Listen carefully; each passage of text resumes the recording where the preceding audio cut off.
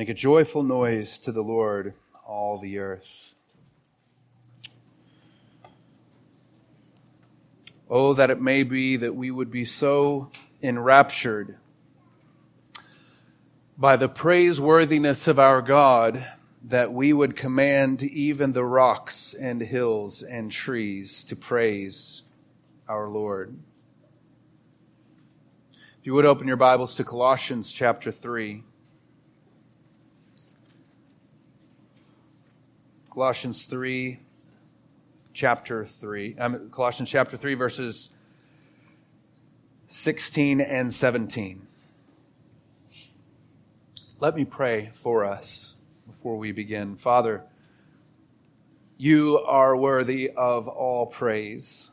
You are worthy of unceasing praise. You are worthy of glad praise. And so I pray that we would give to you the glory due your name this morning. Help us understand how our singing is connected to our hope in the truth about your Son, Jesus.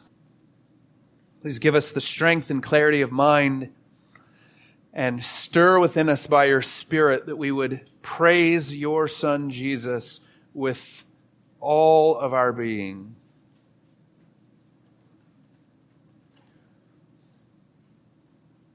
Pray these things for your glory and the fame of your Son, Jesus. Amen.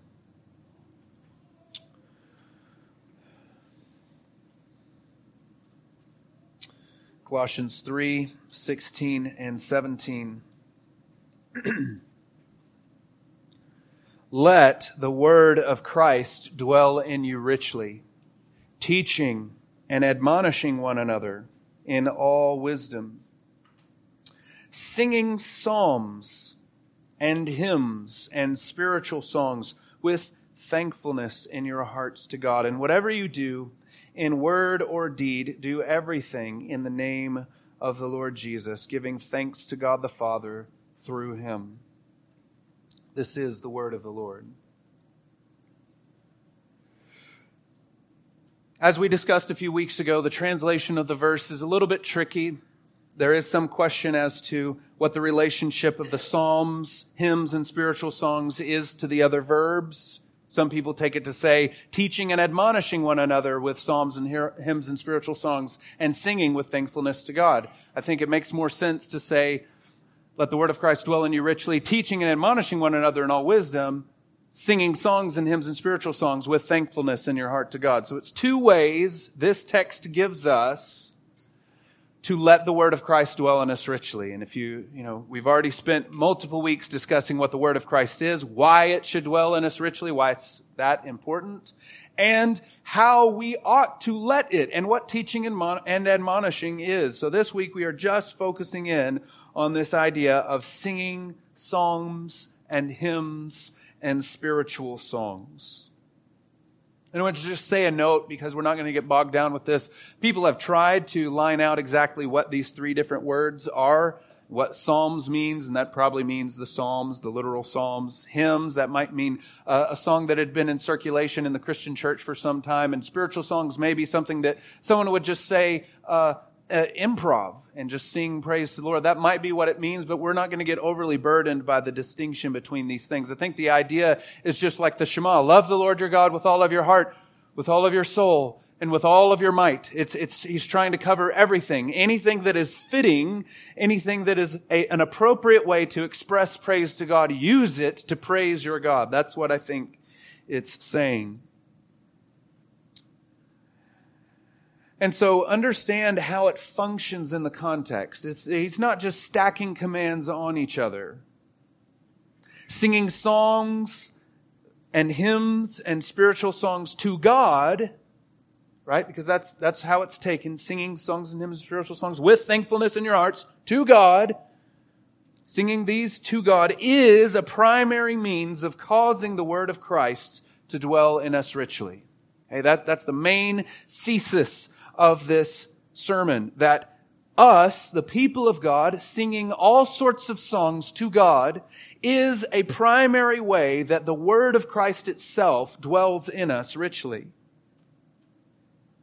So, the Word of Christ dwelling us richly, then, is at least a primary objective of the music ministry of any church, if not the primary objective.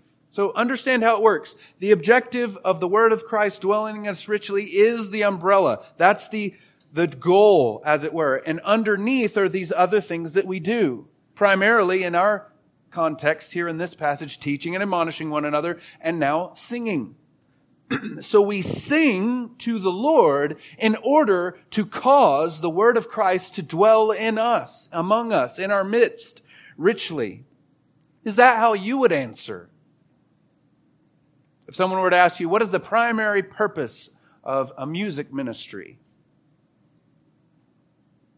Would you say it is to cause the Word of Christ to dwell richly in us? Some alternative answers might be something like this: preparing our hearts for the Word, giving glory to God, lifting our spirits to get us in the right mindset or to set the mood. In a way, all of those, to some varying degrees, some more than others, are correct and they should happen, but most of them, yes, even saying to glorify God, isn't specific enough. It's not precise enough. Everything should be done to glorify God. We need to be more specific, though, in our answers about music, because there are a lot of ways, frankly, of getting it very wrong. The music ministries at many churches are so variant and all across the board that, and there are such things as worship wars, or were in previous generations, because of a lack of careful thinking and biblical theology on this point, where taste and style and fitting into the culture became more important than why God gave us music in the church in the first place. And even if we were to say the glory of God, like what is the point of the music ministry of your church? Well, to glorify God. We need to be more precise, because like I said, we're supposed to do everything to the glory of God. Why do you unload and load the dishwasher? The right answer is to glorify God. But you got to say a few more things to answer the question, how am I to unload and load the dishwasher to the glory of God? And there are answers, but this isn't a sermon about dishwashing. We need to be more specific. And think of it this way. This is another way of asking the question. How has God ordained that we should glorify Him through the use of music as a church? That's the question. It's obvious that we should glorify God. But how is it that God wants us to glorify Him as a church through music? And understand it, this is an aside. I didn't even plan to say this, but this is a different answer than how you would use music in your own life. Okay? There's maybe more broad application of how you can glorify God with your consumption and even production of music in your own life, and what you consume and what you don't consume, but that's not what we're talking about. We're talking about, as a church, how we together glorify God through music. And my answer to that question, I'll just lay it on the table here so you know. Based on this text, it is at least a primary way that God Himself wants us to glorify Him in our music, by using music to cause the Word of Christ to dwell in us richly. That's how He wants us to glorify Him, through music. And I think it's at least envisioned in the parallel passage in Ephesians. You can turn there, Ephesians 5. Paul likely wrote Ephesians and Colossians at the same time, and so there are similarities. There are differences. We shouldn't run to Ephesians whenever we have a problem with Colossians, or vice versa. But this does give us some insight into what Paul is thinking. Actually, pick it up in verse 18. And do not get drunk with wine, for that is debauchery, but be filled with the Spirit, addressing one another in psalms and hymns and spiritual songs, singing and making melody to the Lord with all your heart. It more literally maybe would say talking to one another in songs and hymns and spiritual songs. And I think what he is envisioning is the meeting. Okay, he's not saying that the Christian life ought to be some weird musical, right? You don't have to use music whenever you speak to someone who's a believer. However, when it comes to the gathering, when it comes to how we spend our time, our limited moments together, when we actually assemble as a church, we're to use psalms and hymns and spiritual songs to make the word of Christ dwell in us richly. That's what it's about. So I want to give you 7 ways of thinking about singing and the word of Christ. 7 ways to think about singing and the word of Christ. And some of these are just directly from the text or just thinking about the text, and some of them are from my own experience and just biblical theology in general. Number 1, singing all kinds of songs or music, and this is alluded to when he says psalms and hymns and spiritual songs, demonstrates that Jesus deserves all kinds of praise because he is all kinds of glorious. Say it another way. A Savior of manifold glory deserves manifold creativity and expression from his worshipers. That's how we teach each other about who Jesus is through our use of music, that he deserves all kinds of praise. Psalms, hymns, spiritual songs, whatever is fitting and whatever is appropriate, we're going to bring that to him and praise him with it because he is that kind of Messiah. He is that kind of Lord. He is that glorious. To do the opposite, then, is to teach a lie about Christ and his word. If we're not careful, we will teach that by our actions, with music and singing, that the worship of Jesus is only a worthy thing to do if it is through a narrow type of songs that we really like. If we let it be about taste and style, then we're saying that I will only praise Jesus. He's only worthy of my praise if it fits with the things I like most. And so then you're taking what you like most and putting it above the glory of Christ. So in essence, to do that, to let that happen, it betrays that our heart is not set on the Lord, first and foremost. And that we don't understand his word. We don't understand the gravity of what he's done.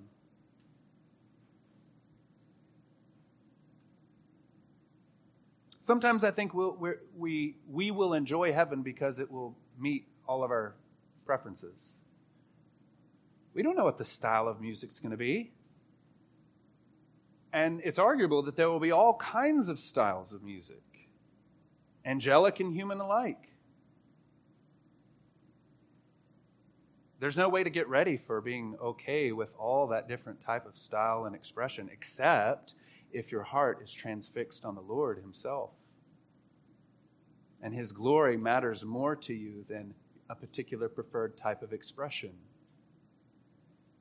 Why limit our praise to one style or to one century?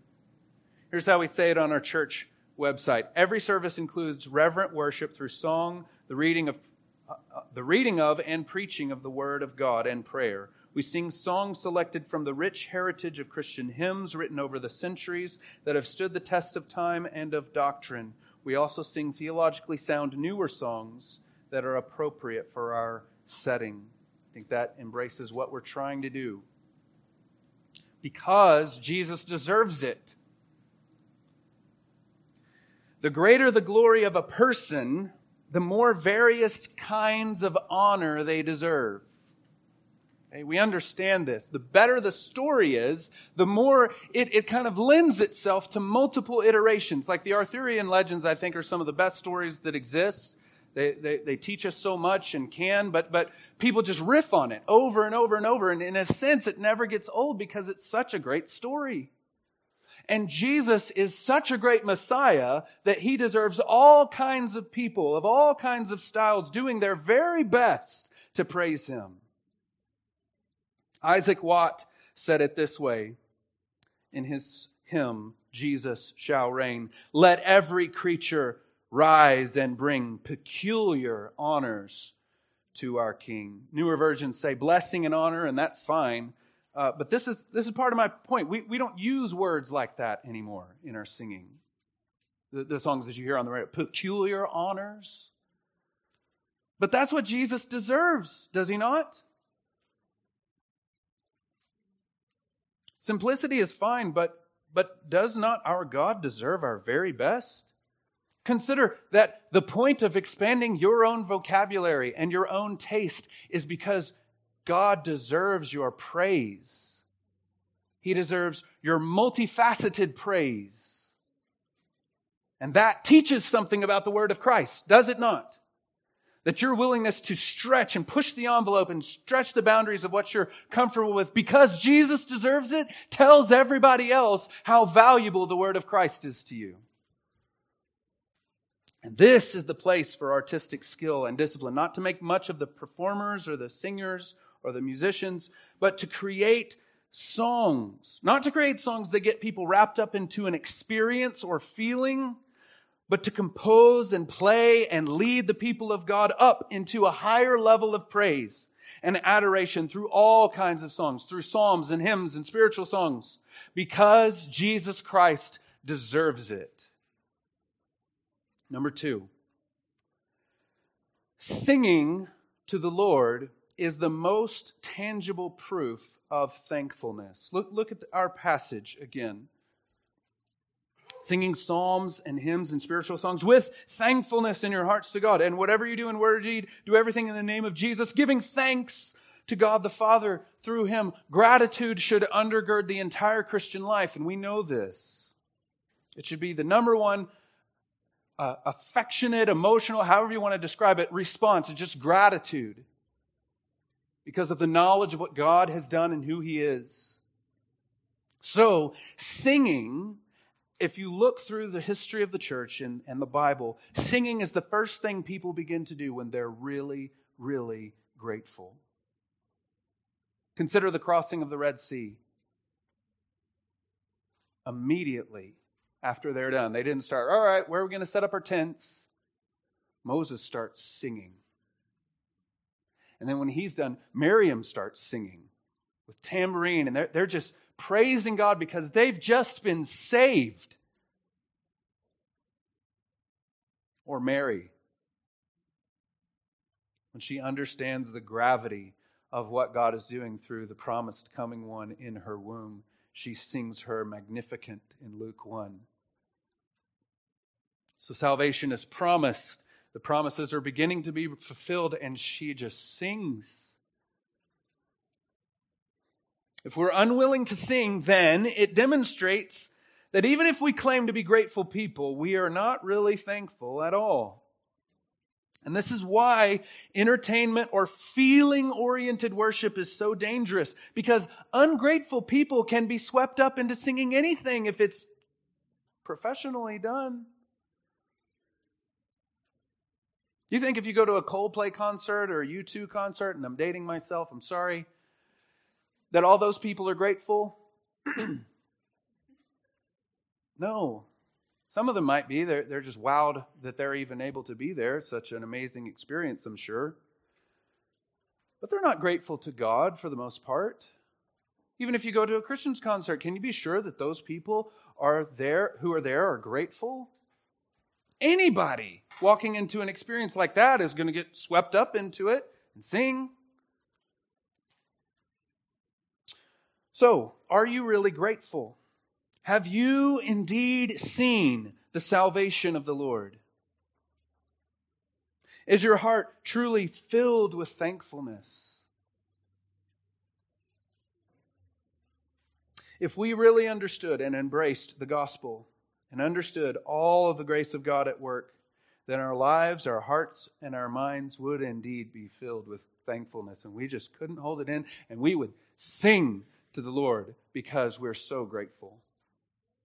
Number 3, singing in all circumstances demonstrates that we really want Jesus to be preeminent. Say that again, because it's tied into the theme of Colossians, I think. Singing in all circumstances demonstrates that we truly want Jesus to be preeminent. Look at it again when he says, do everything in the name of Jesus, giving thanks to God the Father through Him. Do everything, that means also endure hardship in the name of Jesus. And most of our life is just a long line of hardships. And Paul says in Colossians 1 that God's purpose in even creating the world is to make Christ preeminent. So in all things, not just as the final result at the end of the book, but preeminent in all things. He is meant to be preeminent in your suffering. He is meant to be preeminent in your victories. He is meant to be preeminent in your day to day. So when we sing to the Lord in all circumstances, we show that the preeminence of Christ really is what we want. Just as Job said, "Naked I came from my mother's womb, and naked I shall return. The Lord gave, and the Lord has taken away. Blessed be the name of the Lord." There's a song that is based on that text. You give and take away. And that fell out of disfavor in many in American evangelicalism because of that idea. We don't want to say that God gives and takes away. Are you willing to praise the Lord in all circumstances? Is this not the legacy of the martyrs? Tied to a stake, set on fire. Gory details that I won't go into, and singing. Is this not what Paul and Silas did in prison? Having received this orders, he put them into the inner prison and fastened their feet in the stocks. About midnight, Paul and Silas were praying and singing hymns to God. And the prisoners were listening to them. They had already been beaten. Their attempts to bring the gospel into Philippi did not go well, at least from an outward perception.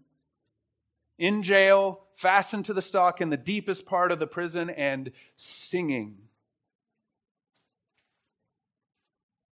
This is, in fact, I really want you to get this, that our willingness to sing in all circumstances is part of the reason we're here and not already with the Lord. Because it's not going to be hard to sing one day.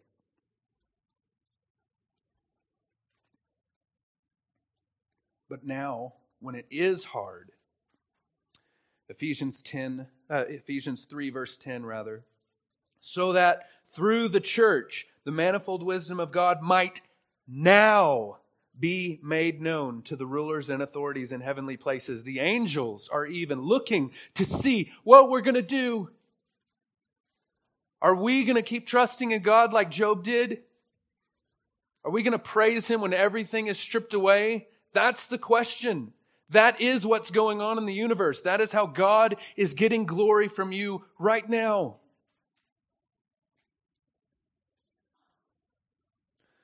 The universe stands at attention, and we are what is being beheld. Will these former rebels worship the Lord even when things go horribly wrong? And how much glory does God receive when the answer is yes, they will? A corollary of this is that not just in all circumstances, but at all levels of quality of music. Imagine if you showed up to a play. Let's say you lived in New York and you enjoyed going to plays and writing blogs and reviewing and critiquing it. And you show up to review or critique a particular play and you forgot that you had also signed up for the lead role. And you're sitting there ready to critique and nothing's starting because the lead role is you. Let's continue it a little bit further. This analogy of stage and actor. So the performers or the musicians or the singers, they are setting the stage. They're creating the context. And the main role, the lead role, is you. The people of God showing up and praising God in all circumstances, in all levels of quality, in all ranging tastes and styles. Will the people of God praise God? That's the question. How are we answering it? Again, it's another danger in entertainment and professionalism in worship. It's so nice and cool and rocking. Who wouldn't worship? But we know that the smoke and lights and everything else that we can adorn the worship experience with, is not what we should adorn faith with. 2 Peter 1, 5 through 7 tells us what we should adorn faith with virtue, with brotherly love, and so on. If he stripped away everything from us, would we still worship? Would we still sing? That's the question. That's what he wants those watching to see, the heavenly beings and the world, and your children. Mom and Dad, if you want to make the word of Christ dwell richly in your children, sing to the Lord in all circumstances, because he deserves it. Whether you can keep a beat or sing on tune or not, make a joyful noise to the Lord, all the earth. Number 4, singing ought to teach us how to think and feel rightly about the truth. To think and feel rightly about the truth. Music, I think, gives us the opportunity to express the wide range of human emotions that are fitting as we respond to the truth about God. The song "It Is Well" might be one of the greatest hymns ever written. But notice how it is written and how it should be sung. When peace like a river attendeth my way, when sorrow like sea billows roll, whatever my lot, thou hast taught me to say, it is well with my soul. And then starting low, it is well, responding, it is well, even higher. And then a crescendo of it is well with my soul. It is as if we are staring into the night and staring into the calamity and saying, it is well with my soul because of what God has done. It tells us how to feel when it's written rightly. Oh, the deep, deep love of Jesus. One of my kids' favorite, even though it's in a minor key. But that's part of the point, is it not? It tells us how we ought to feel about this deep, deep love of Jesus. It can be terrifying. His love, as even a more modern song says, is like a hurricane and we're like a tree. Have you ever seen a tree in a hurricane? His love is ferocious and he will not relent until your heart is holy unto him. It tells us music rightly written gives us an opportunity to know how we ought to feel about these words. Once I heard of a preacher, I don't remember who it was. I think it might have been Martin Lloyd-Jones or Spurgeon because it just sounds like a very British thing to do. He got up in the middle of this worship service, stopped the whole congregation from singing and said, "You're not singing it right." Because a God who has saved us like this deserves you to sing like this, was the point. Sometimes joy is a must. Rejoice is a command, and it is arguable it is the most repeated command in all of Scripture to rejoice in the Lord. So when you come, regardless of circumstances, rejoice in the Lord. It is possible through faith. However, sorrow sometimes is a must.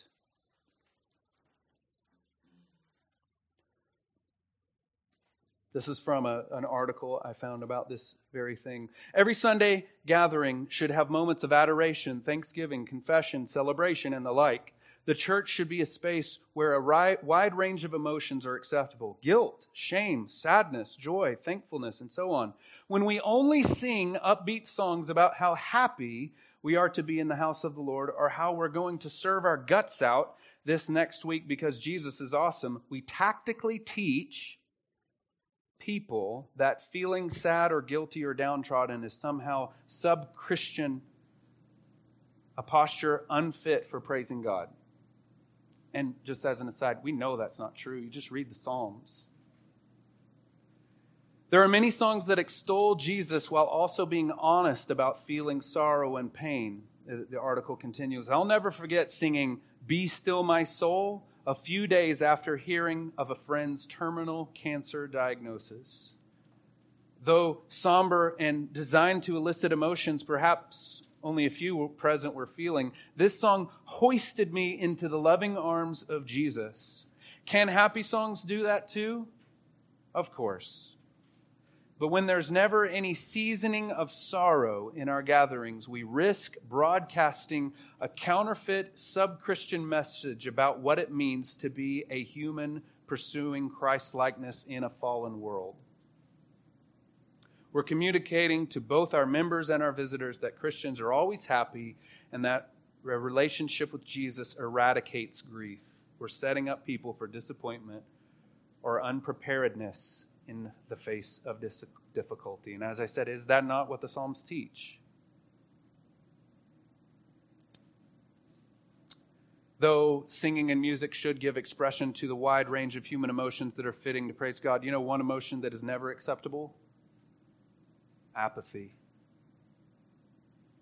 And so much is spent, especially for you young people, to make sure you don't become apathetic. But typically, it's not through the right things. It's not showing you how beautiful and valuable Jesus is and how wonderful His Word is. It's other stuff so that you don't lose interest. Number 5. Singing brings our redemption to culmination ahead of schedule. Singing brings our redemption to culmination ahead of schedule. Understand what we are. We are former rebels. Turn back to Colossians 1, verse 21. And you who were alienated, hostile in mind, doing evil deeds, He is now reconciled in His body of flesh. And he goes on, but just pause and think of what you are outside of Christ. Alienated, hostile, doing evil deeds. We're wicked. We're rebels. We hate God outside of Christ. And one day we will be in perfection the bride of Christ. One with God and one with one another. And when we sing, we give a preview. We kind of jump ahead in time to show the world and to show ourselves what we're going to be. Because we were rebels and we still sin and we still put to death the deeds of the flesh, and we have to every day. But when we sing, we say, this is what we will be. Turn to the Revelation to John chapter 19.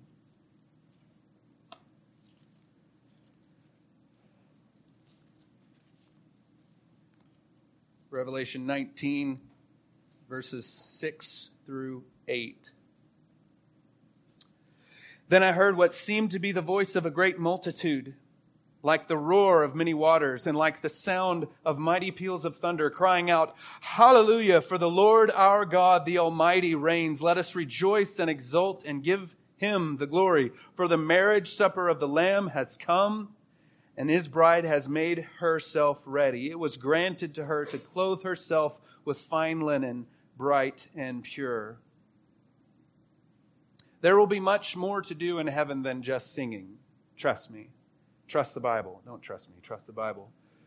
But in fact, singing here and now gives us the best window into the whole economy of heaven. Because everything will be centered around the glory and praise of Jesus, whatever we're doing, whether we're singing or not. And when we gather as His people, when we carve out time in our limited schedule, and when we, in all circumstances, come with the will to praise Him and to rejoice in His presence with His people, we show the world what we're going to be. We remind ourselves what we're going to be. I've never had a near-death experience, at least as traditionally defined. And I've never had a vision or dream in those biblical senses, but I have had visions of heaven. When you see God's people praising Jesus in all circumstances, that is a better window into heaven itself than anything anyone has ever experienced, including the Apostle Paul. Because he didn't want to even speak about it. He wanted the church to be holy and pure and worshiping Jesus. Here's the point. These are the ones who will delight in Jesus and praise Him. These who were hostile in mind, these who were doing evil deeds, these who were wicked. Yes, these are the ones who will worship God in passionate adoration because He has saved them. Number 6. Singing, as God commands us, is one of the primary ways that the Spirit builds us into a dwelling place for the Lord. That's a long sentence. Let me give it to you again. Singing, as God commands us, is one of the primary ways that the Spirit builds us into a dwelling place for the Lord. Hopefully you know now, if you've been coming to this church, that the church is a big deal to me, and the idea of what the church is, the building of God, the temple of God, the dwelling place of the Holy Spirit, all of these things that are mind-boggling, but some of those things haven't perfectly come to fruition yet. Like we're still waiting. We've received the deposit of the good things to come, but it hasn't fully happened yet. But the way that the Spirit Himself begins to make us into what we will be is through our singing, through our willingness to praise Him. Look at how Peter says it in 1 Peter 1, 4 and 5 and 9. As you come to Him, a living stone rejected by men, but in the sight of God, chosen and precious, you yourselves, like living stones, are being built into a spiritual house to be a holy priesthood, to offer spiritual sacrifices acceptable to God through Jesus Christ. And then down in verse 9, he says, but you are a chosen race, a royal priesthood, a holy nation, a people for His own possession, that you may proclaim His excellencies.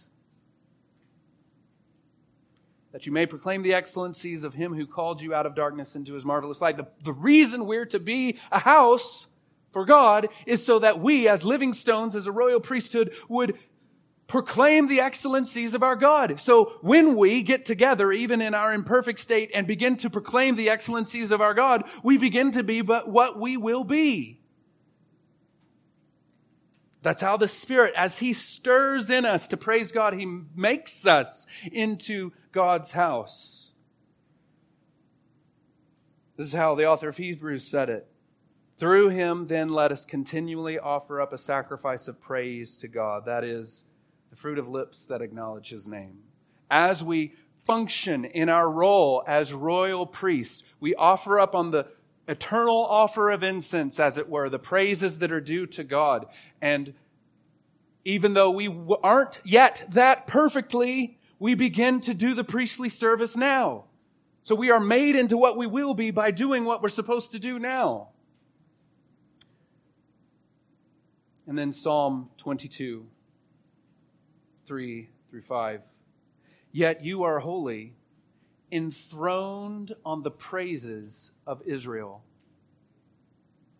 In you our fathers trusted. They trusted, and you delivered them. To you they cried, and they were rescued. In you they trusted, and were not put to shame. I don't know if you've ever seen a throne, like a legit throne, and what they're made out of, gold-plated, stone, wood, whatever. God wants His throne to be built out of the praises of His people. And when we do that, when we get together, even now, and praise Him, His very throne is built.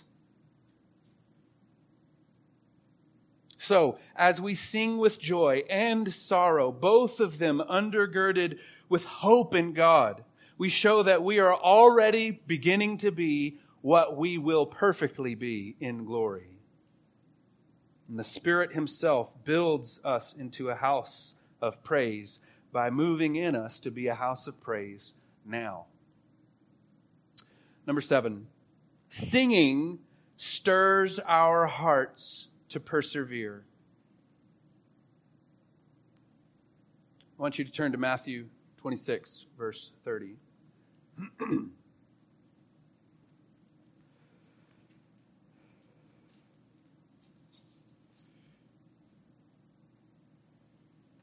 Matthew 26, verse 30.